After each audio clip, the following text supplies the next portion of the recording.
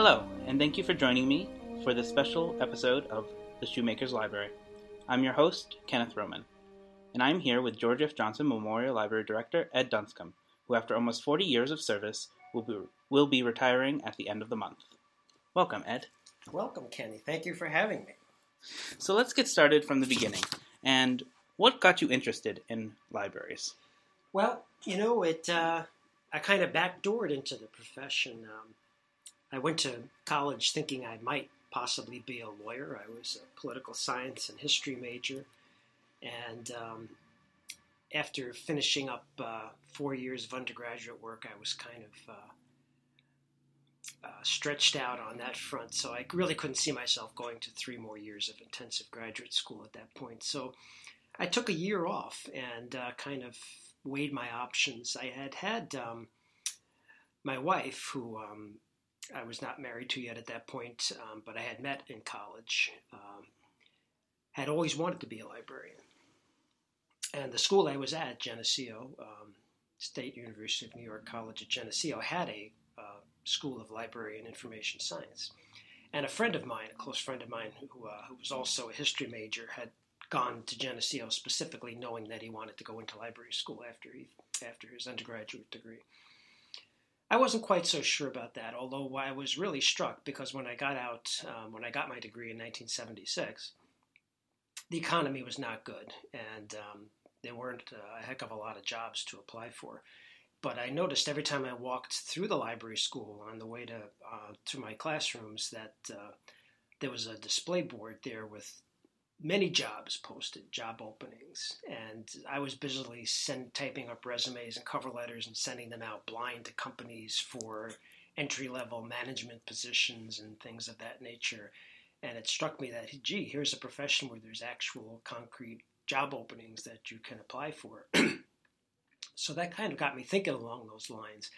I did at that time apply for a program at Indiana University in Pennsylvania, which was a college student personnel work, because I think I enjoyed my college experience so much and did not want to project myself out into the real world. I could have seen myself very comfortably living in the cozy confines of an academic environment for the rest of my life. So I weighed seriously going into college student personnel work, and I had an offer from the program in Pennsylvania with a stipend and so on. So what I did was I went to the library school. I had applied to the library school as well. And I went to the dean of both programs and said, can I just kind of pocket the acceptance for a year and weigh my options and make a decision later? And nicely enough, they both agreed to that proposal. So I worked on campus for a year just in the dining services after I graduated, and over the course of the year decided that the libraries would probably be a better fit for me. So not something I had originally really seen myself going into, but it turned out to be a great fit. What are some changes you've seen in the profession over the years? Well, the most obvious one would be computerization. When I started out, I got my graduate degree in 1978, and I started in the Vestal Public Library in the summer of 1980. In the interim, I had worked for the city of Rochester in their records management program. I had actually gone to graduate school with the person who was head of the Rochester City Records Management Program, so I had kind of an entree there. And that was kind of related work in an archival sense. At that point in time, governments were setting up records retention programs, schedules, and things that kind of dictated how long governments had to hold certain types of documents. So that's the kind of work I was doing for the year and a half there. But so there was computerization was starting to rear its head in that field. When I came here into library work, though, in 1980, there was really no computerization going on in our libraries here locally. One of the first memories I have, there was an elderly librarian who worked for us part-time, Bob Kroll. And Bob worked part-time days in the cataloging office here at George F., which is where I spent a good chunk of my time. And he and a few others kind of showed me the ropes. But one of the first things I remember seeing Bob doing was, this is a little more arcane library behind the scenes kind of things. But we have what were a lot of people of my vintage would remember the card catalog and the catalog cards. We used to have a master file of catalog cards in the back room for all of the books that were in the collection. And some of those books, like travel guides, would come out every year. So there was a set that would grow over a period of time. It reflected what was in the library's collection. So if you had the 1980 travel guide, that would be entered on these catalog cards. And then when you got the 81 and so forth, and there would be a notation made when you withdrew the older ones from the collection. And as time went by, there was too much time to fit all that onto one card. So you'd have to go onto multiple sets of cards to reflect each title. And Bob was busily out back using, I don't know if it was string or dental floss, tying the card sets together through the little hole in the bottom of that the rod would go through in the bottom of the card catalog. And so that was kind of my introduction, but it kind of puts in perspective how things have changed with everything being computerized these days. The card catalog, of course, long gone, and computers impacting every aspect of what we do pretty much today. What did you start when you started here at the George F. Johnson Library? What was your position? Well, it was it's always been a lot of fun. They put me in the cataloging room, but I was full-time right from the start. So I was working part of the time at the reference desk, part of the time out in the cataloging office. At that point in time, we really did a lot more original cataloging than we do these days. So the first signs we had of computerization, really, we had this IBM, one of the old first IBM personal computers from the Charlie Chaplin ad days. And we had a program to generate catalog cards. So we would start typing in just the basic information, author title, publisher dates, and so on. And the computer would turn that data into sets of catalog cards.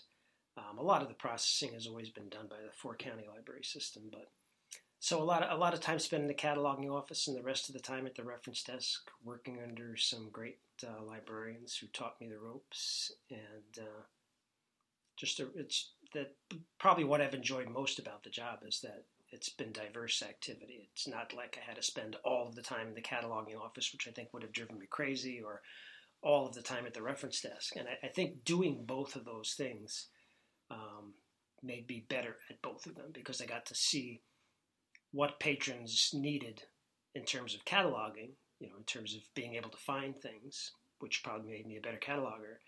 And from the cataloging viewpoint, I would see it from the patrons aspect, and so I think it made me better at both those tasks. Apart from computerization, what other changes have you headed? Well, I've seen obviously a big change here in the community. At that point in time, we're talking early 1980. IBM was a strong presence here in the community, and there were a lot of IBM families in the community, excuse me, that would bring in their kids to read on a regular basis. The community certainly has changed a lot. The economy in the area has changed a lot. As far as libraries in particular are concerned, back then there was a heavy emphasis on print materials, print reference sources, the book collection. As time went along, things have evolved much more into the library as a community center, a meeting place. And obviously, the computer aspect has spilled over into all areas. Obviously, you're very familiar as the head of the tech center that we offer computer classes now for the community. And we got public access computers, which we've had for years, that enable people to do so many more things than they used to do in the library. It's funny that when I was in graduate school, people were saying that, this is give you an idea about how far back we're going here, people were saying that microfilm was going to be the death of the public library, because everybody was just going to be able to sit at home and look things up on microfilm. I'm not sure how that was going to work, but of course libraries just incorporated microfilm into what they were doing. And that's really one of the interesting things about libraries is that certainly when computers came along, people were saying, and still to some extent do say, that computers are going to supplant the need for the public library. But libraries have just taken computers and incorporated them into creative and different ways that they can service the community. And now it's hard to imagine any library being able to function and fulfill its role in the community without computers. So, we've taken what some people thought would be the death knell of the library and just turned it into one of our strengths.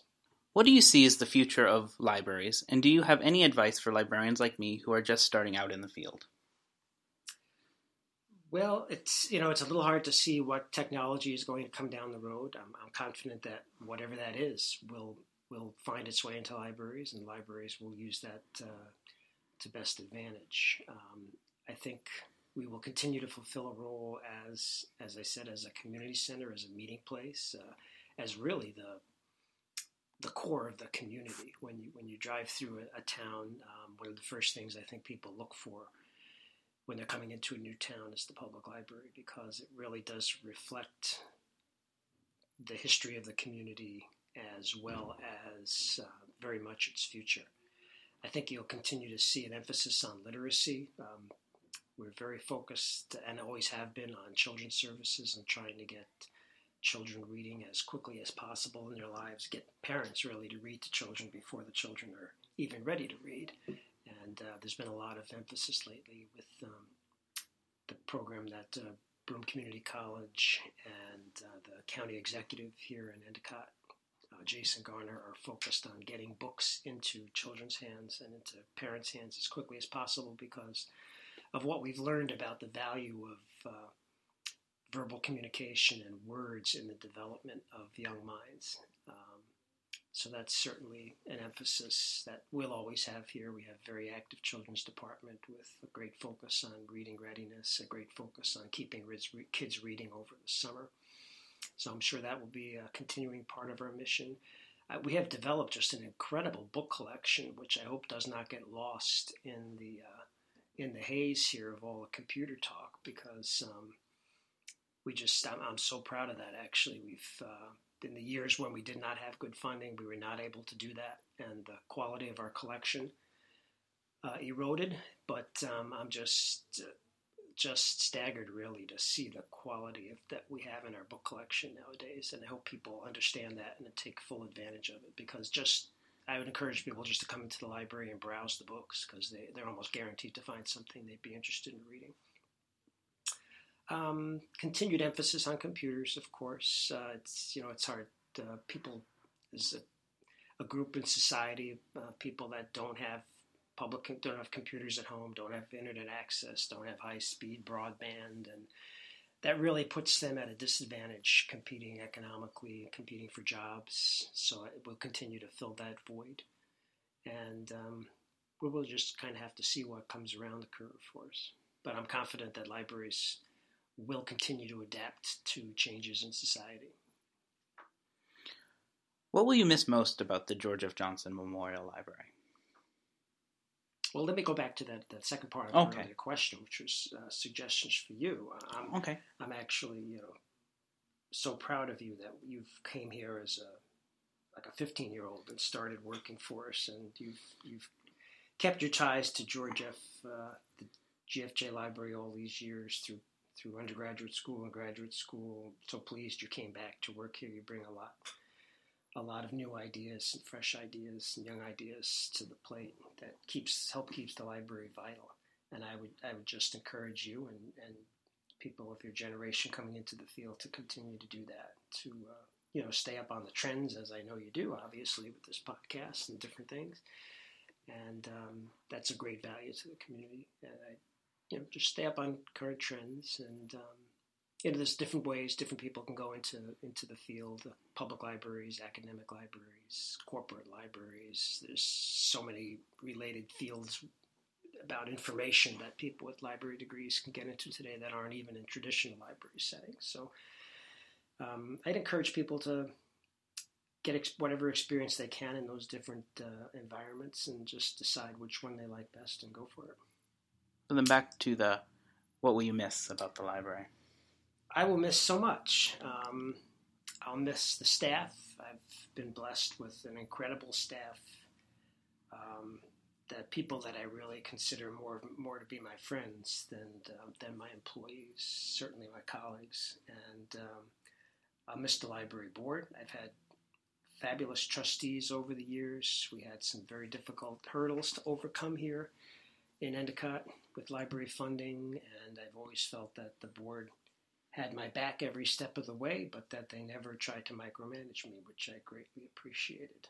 And the board members we've had here have just been incredible. They brought so many different kinds of talents to the table from their own backgrounds and their own personalities, and never an ounce of discord at the board meetings. Just it's been a great experience from that aspect. I already mentioned the staff. I'd have to heavily emphasize that.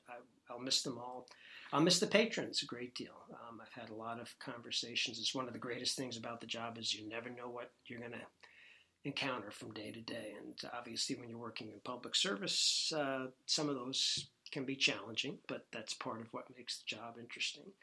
I think you kind of have to understand that people are, coming into the library for a reason. That reason could be they need to work on the computer.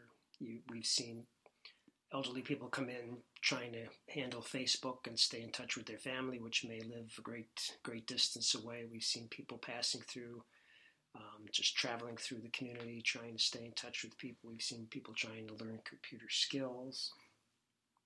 But I think, to a certain extent, we just see people coming into the library because it's a warm, friendly place in the winter and a cool, friendly place in the summer, and they know they're going to be treated with respect. They know they're going to see a smile on a face, and they'll know that hopefully they've had a positive interaction at some level, and they'll walk out the door wanting to come back. So I'll certainly miss the community a great deal. But the great thing about a public library is, as a place of employment, is that it is public. And my dad was an insurance agent, so I don't really remember what his emotions were when he retired, but he pretty much knew that when he walked out the office door, he wasn't going to see his coworkers again. He wasn't going to see the people who had bought insurance policies from him again. He was pretty much done with that aspect of his life. The great thing here is I can come back every day if I want to, just as a patron. I'll be able to stay in touch with the staff and no doubt some of the patrons as well. So yeah. I'm looking forward to that. We would love to see you every day if we can. Hopefully it won't be too much of a pest. No, never. How do you plan to spend the time during your retirement? I hear you already have some things scheduled. I do. Actually, well, doesn't really adhere to my schedule, but my son got married a couple of years ago, and his wife is expecting what will be our first grandchild in 4 days. So that certainly, I figure, will pleasantly fill up a lot of my hours. I plan on employing a lot of the reading skills I learned here at the library and reading a lot of children's books to my granddaughter or grandson. We still don't know which that's going to be, but certainly looking forward to that. As well as one of my grandnieces is going to get married in Vienna, Austria, of all places, in August. So we're going to be attending that wedding, my wife and my daughter and myself, and meeting up with some friends afterwards and doing a little touring around Germany. So we like to travel, maybe an interesting trip every couple of years. And other than that, we have no plans on leaving Endicott. We do have family in Florida we'll need to check in on periodically. But and certainly get to see my kids. They both live out of town, so we'll get to see them a little bit more often. And I got 100,000 books here at the library. I have to get busy reading. So I've got a list a mile long that I haven't had time to tackle. But I'm looking forward to sitting on a bench under a lilac tree in my backyard with a glass of iced tea and a good book. And I'd encourage everybody else to do the same. Yes, sounds wonderful. Yep, our patrons think we have all the time in the world to read, but they'd be surprised at how much it takes up our time. It's funny. We get that comment from time to time. Oh, you have, what a great job you must have, just sit around and read all day. And we wish that was actually what we were doing. But we do try to squeeze that in, but hopefully I'll have a little bit more time to pursue that. Sounds good. Well, thank you for sitting down with me. I'm sure our listeners will be happy to hear from you. I want to add that I will definitely miss you. You were my first boss and have given me a great advice and insight over the years. And I can only hope to be as great as a librarian as you are. Well, I thank that Thank you for that, Kenny. A great sentiment. And you've been a fantastic person to work with, as has everybody here. And I just, if we have a lot more people coming into the field like you, I'm sure we have sunny days ahead. You've been listening to this special episode of the Shoemakers Library. We sat down with Ed Dunscombe, director of the George F. Johnson Memorial Library. Keep reading, and thanks for listening.